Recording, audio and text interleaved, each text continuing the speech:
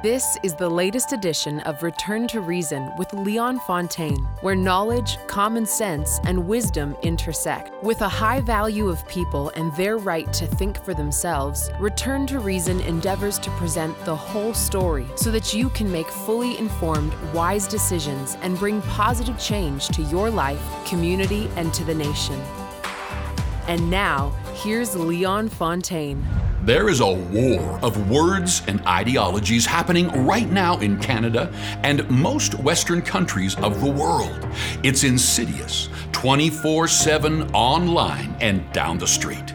And so it seems we've all been thrown into the battlefield. But this fight will not be won with weapons and violence, but our kids will pay the ultimate price. Everyone thinks silence is golden, but I'd argue it's yellow. Today on Return to Reason with Leon Fontaine, the responsibility of citizenship. As the saying goes, knowledge is power. If we don't have the power to fight this culture war, common sense will lose. Take the time to watch the whole show today.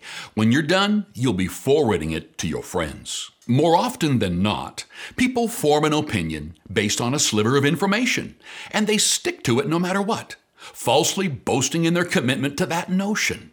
In fact, it seems commonplace to completely turn off the will to hear any additional or contradicting information. To my surprise, while in my personal conversations with high-profile leaders, they often concede to have done zero due diligence or research to verify the information they are being fed by the government's posse. Imagine if civilization did this 500 years ago. We'd still be having the debate that the world is flat. We'd still be in the dark ages when it came to science, engineering, math, physics. The pursuit of knowledge, which is ever growing as new discoveries are made, is absolutely vital to our progress as a human race. And that pursuit requires continual learning. What about things that are less tangible than science? What about understanding the way governance works? The pillars of democracy, our rights and freedoms. Or here's a big one, our responsibilities as citizens of Canada. There is a widespread lack of knowledge when it comes to the concept of citizenship. We've had it so good for so long, some have forgotten we need to fight for our values and stand up against those who want to take money, power, status, and whatever else they can. Citizenship is precious and should not be taken for granted. I want to define some terms and provide examples to equip you to understand democracy. The critical thinking and decision-making is up to you. The Canada we live in today is very different from 10 or even 20 years ago. There's never been a more crucial time to equip ourselves with knowledge and new skills to press in to regain ground that we've lost. According to researchers, a good portion of the world's population don't have the opportunity to be citizens in any true sense of the word. They are merely slaves or serfs, stuck on that hamster wheel for generations. But most of the Western world has experienced freedom for well over 100 years. Things like the ability to move about freely in our country, to make a living, to buy land, and to raise a family how we see fit. Personally, I am not okay with the new standard that's being set where any politician in power can arbitrarily dictate what my freedoms look like. In Canada, we live in a democracy. The word democracy comes from the Greeks, meaning power of the people. Our democratic system is based on 4 pillars: executive, legislature, judicial, and the press. We also have a mixed system of free market and compassionate social programs. Regardless of what you believe about the merit of this balance, they both remain in play. We have a constitution that was crafted with British and French influence. This constitution was amended in 1982 to include the Charter of Rights and Freedoms. The handling of the pandemic has caused a resurgence of discussion about the Charter. But as I said before, knowledge is power.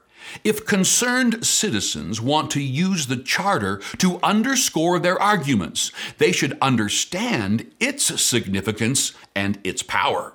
When the Americans became independent from Britain, they wanted to establish kind of an ideal political system that would continue on protecting their freedoms into the future. They were trying to prevent change. They would lock in a certain political system, lock it in, and prevent change from happening. Adopting the Charter of Rights and Freedoms was almost the opposite of that, in the sense that it was adopted to create change.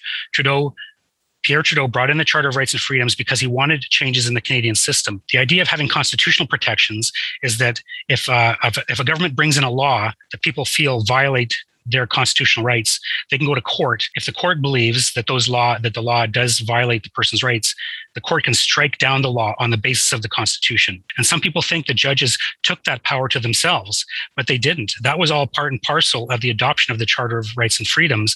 I think it has been an erosion of democracy, because we're no longer able to vote on certain policies because the judges get the final authority. So I guess we could vote on them, but then the judges have the final option of striking them down.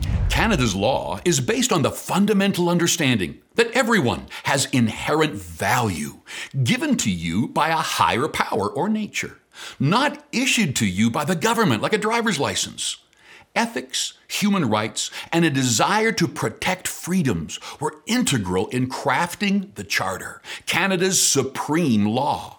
While the Charter did serve as a formalization of what was already common law, it changed the balance of power.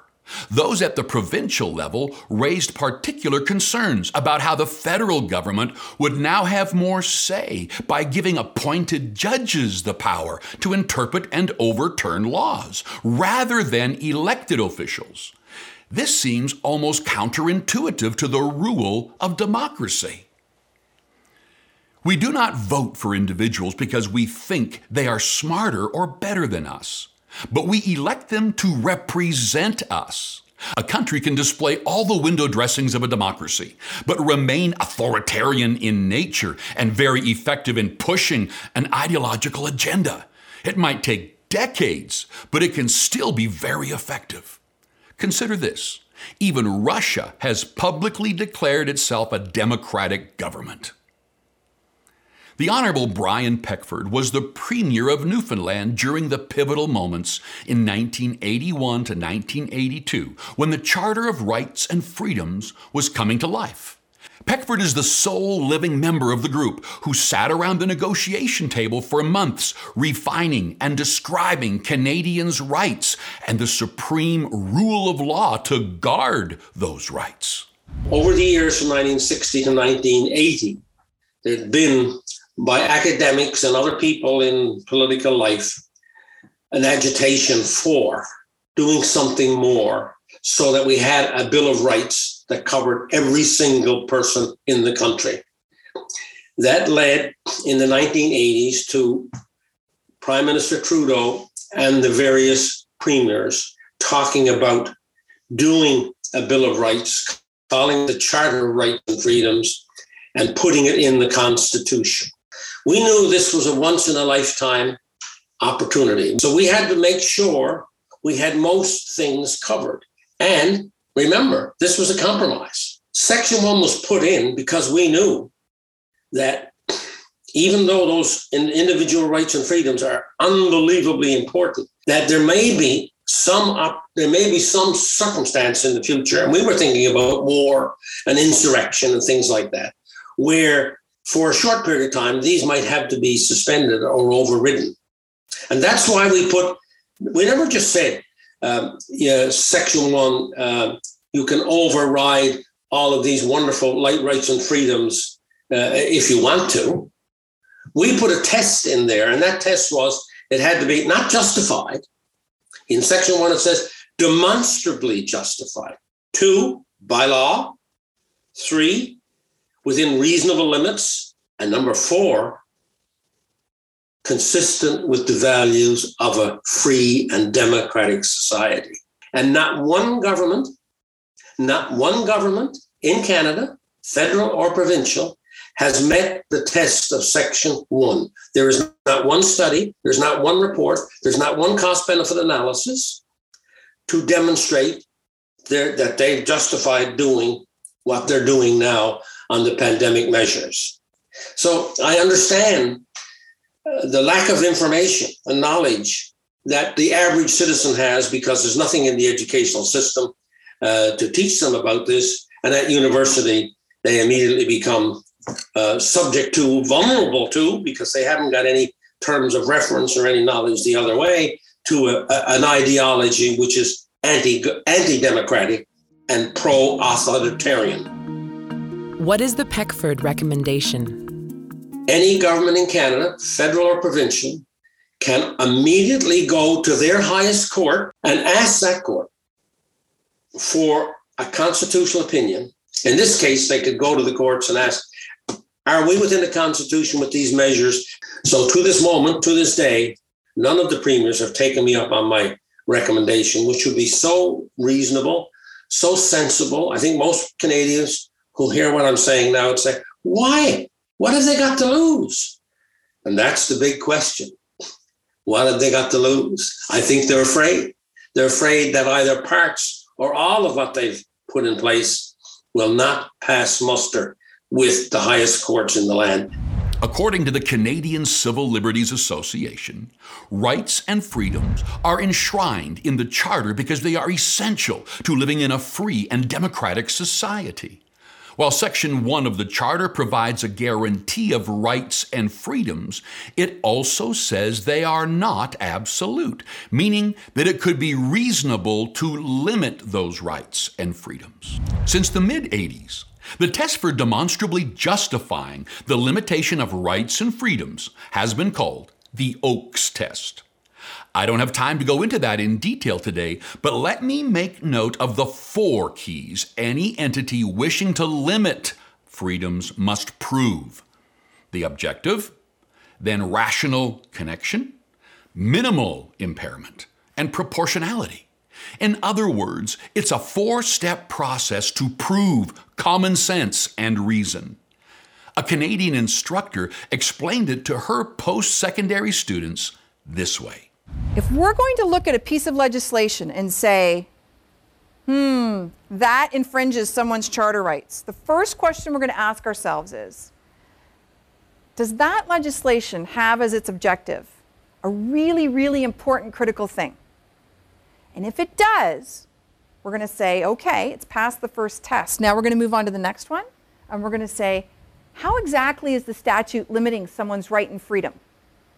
And they'll say, well, we got to look at the way in which it's actually limiting it, and we'll look at whether or not there's any other way we could achieve the objective without trampling on someone's rights.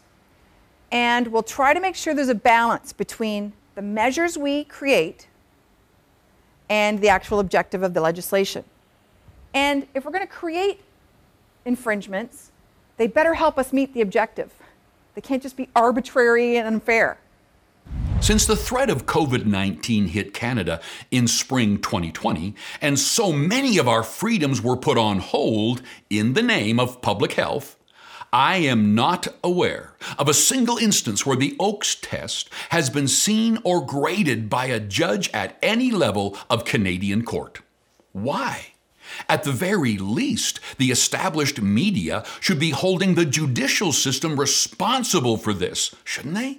In a time where Canadians needed them most, the checks and balances between executive, legislature, judicial, and press should be running like a well-oiled machine. I once heard it said that democracy is not a passive sport. We must discern what that looks like in 2021 as never before. Before being awarded the Presidential Medal of Freedom, Arthur Ashe was a world-renowned tennis player and the first African-American man to achieve many accomplishments in this sport. As an obvious testament to rising above difficult circumstances, he simplified the concept beautifully with his famous quote, "Start where you are, use what you have, do what you can." We can all be empowered by those simple phrases and engage in democracy. We don't have to wait to become experts or in positions of influence. We can start today to exercise our citizenship. My first suggestion, take a few minutes to read the Charter. In a speech for the Democracy Fund in late October 2021, Dr. Julie Ponesse rallied the crowd by elegantly stating the ethical flaws within the measures taken to curb COVID-19. It's my observation that we are facing a pandemic, not just of a virus, but a pandemic of compliance and complacency in a culture of silence, censorship, and institutionalized bullying. Mainstream media, they like to say that we are fighting a war of information, that misinformation, even questioning and doubt have plagued the pandemic. But it is not only information that is being weaponized in this war, it is a person's right to think for herself. I've heard it said that, well, I don't know very much about viruses, so I shouldn't really have an opinion. But the issue is not whether or not you know more about virology than our public health officials. The issue is, why aren't we calling them out for not being willing to engage with the evidence and debate someone who has a different opinion?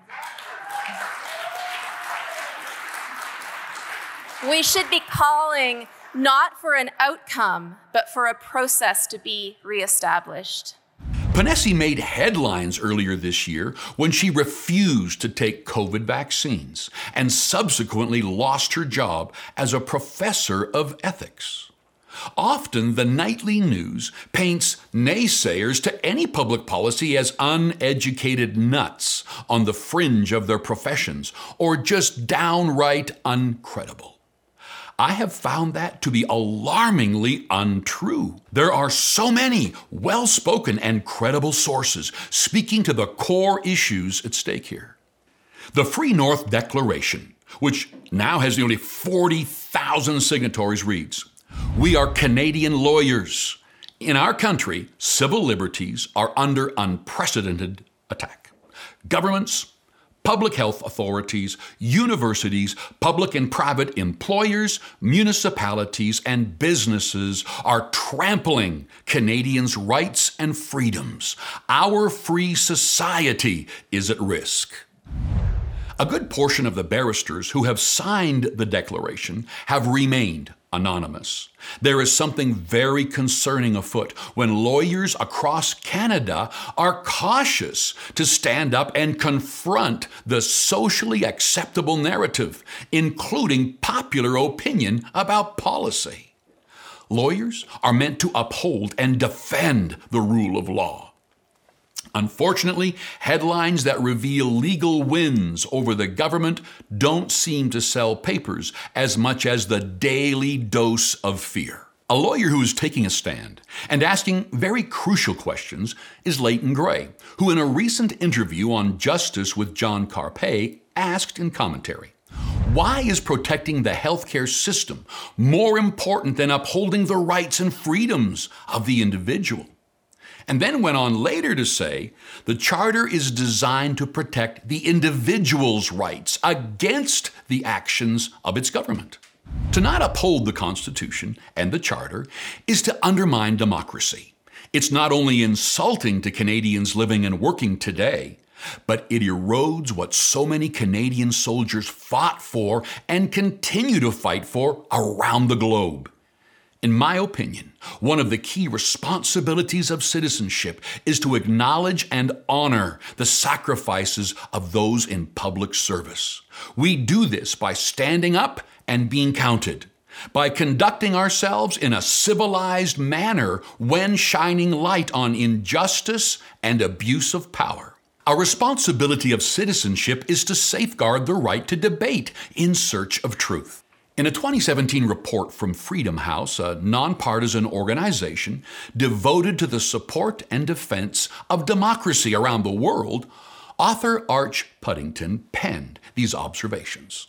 Modern authoritarianism has succeeded where previous totalitarian systems failed. Due to refined and nuanced strategies of repression, the exploitation of open societies, and the spread of illiberal policies in democratic countries themselves. The leaders of today's authoritarian systems devote full-time attention to the challenge of crippling the opposition without annihilating it, and flouting the rule of law while maintaining a plausible veneer of order, legitimacy, and prosperity. Central to this is the capture of institutions that undergird political pluralism. The goal is to dominate not only the executive and legislative branches, but also the media, the judiciary, civil society, the commanding heights of the economy, and the security forces. With these institutions under the effective control of an incumbent leader, changes in government through fair and honest elections become all but impossible. Okay, that sure paints a grim picture, but you have to admit the similarities are startling. Did you catch that? One of the goals is to dominate the media, in essence, control what the masses hear and how they hear it. That's one of the reasons this show exists. Because I don't think Canadians are getting the whole story from mainstream media. Crucial information is being withheld. Canada is not without flaws. We all recognize that. But I just don't buy the narrative that censorship and identity politics are the ticket to a utopian society. No.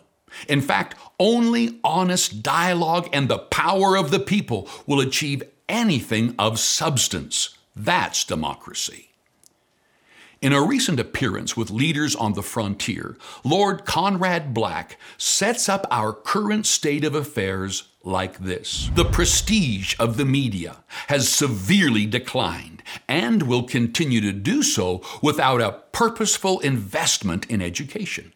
We have an erosion of capitalism that basically ships money out of the country at a startling rate, and we don't have the quality of people in public life that we once did. All of this is reversible. It's going to take strong, confident leaders who are willing to embrace original ideas, innovation, and avoid disguising policies as social justice when they are merely a redistribution of money. Canada was not built in a day, but it can be torn apart much faster than we'd like to admit. The time to act is upon us. What are we waiting for? Earlier in the show, I mentioned how Canada runs on a mix of free enterprise and compassionate social programs. So in theory, businesses are allowed to expand and thrive, but the disenfranchised are taken care of. Over the last few years, there has been a politically charged shift to lean more heavily towards socialism in government. COVID-19 has only sped up and illuminated the narrative that was already taking place. Regulations and safety nets sound great, don't they? Do they? There are several international examples where we can observe to approach this topic with wisdom. For instance, after a crushing economic experiment that lasted decades, Sweden abolished many of its harsh taxation policies in the 80s and the 90s and privatized things like education. Since then, they have seen massive economic growth and subsequent increase in quality of life.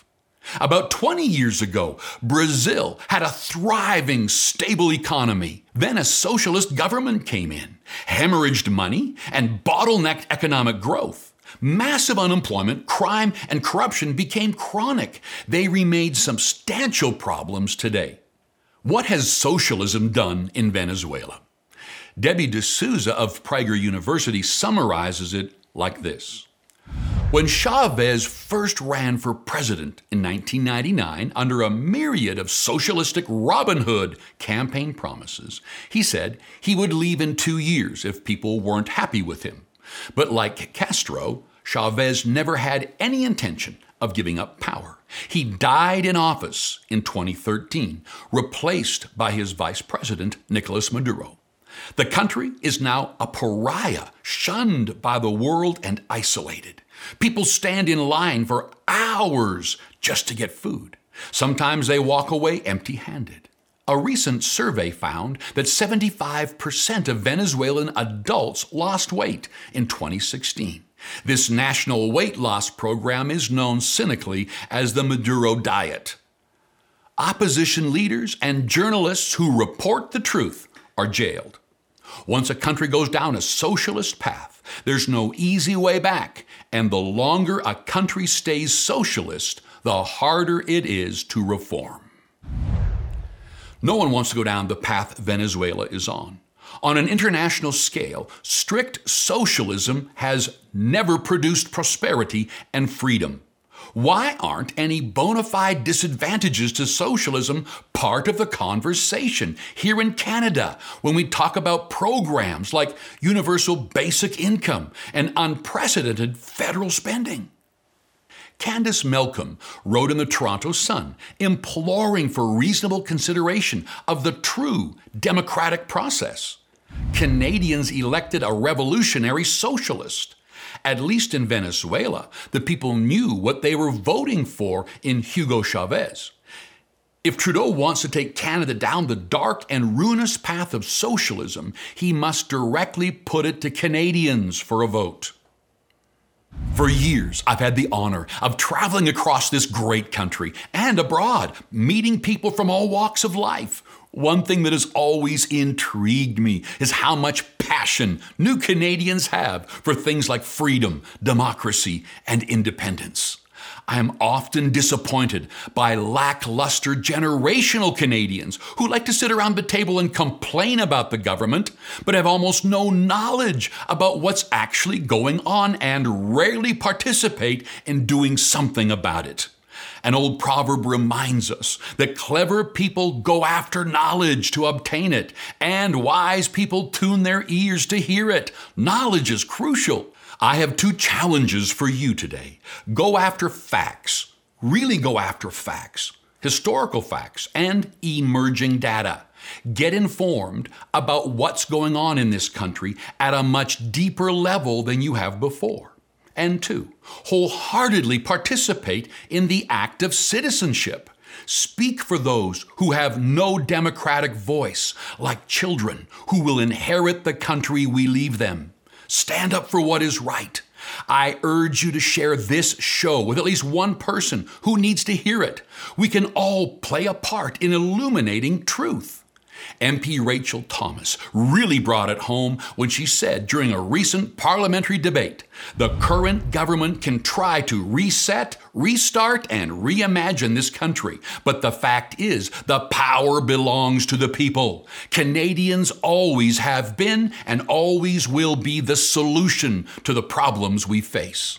I believe every human has innate value. I feel more emboldened than ever to redeem the concept of citizenship and to do whatever I can to be a part of the solution, united with fellow Canadians in the act of defending true freedom and democracy. Action might look like writing to your MLAs and members of Parliament. You must support good, transparent organizations who pursue truth and justice, who are fighting for you and for your children's future. Consider this. If we do not exercise our citizenship, people you don't agree with, they will.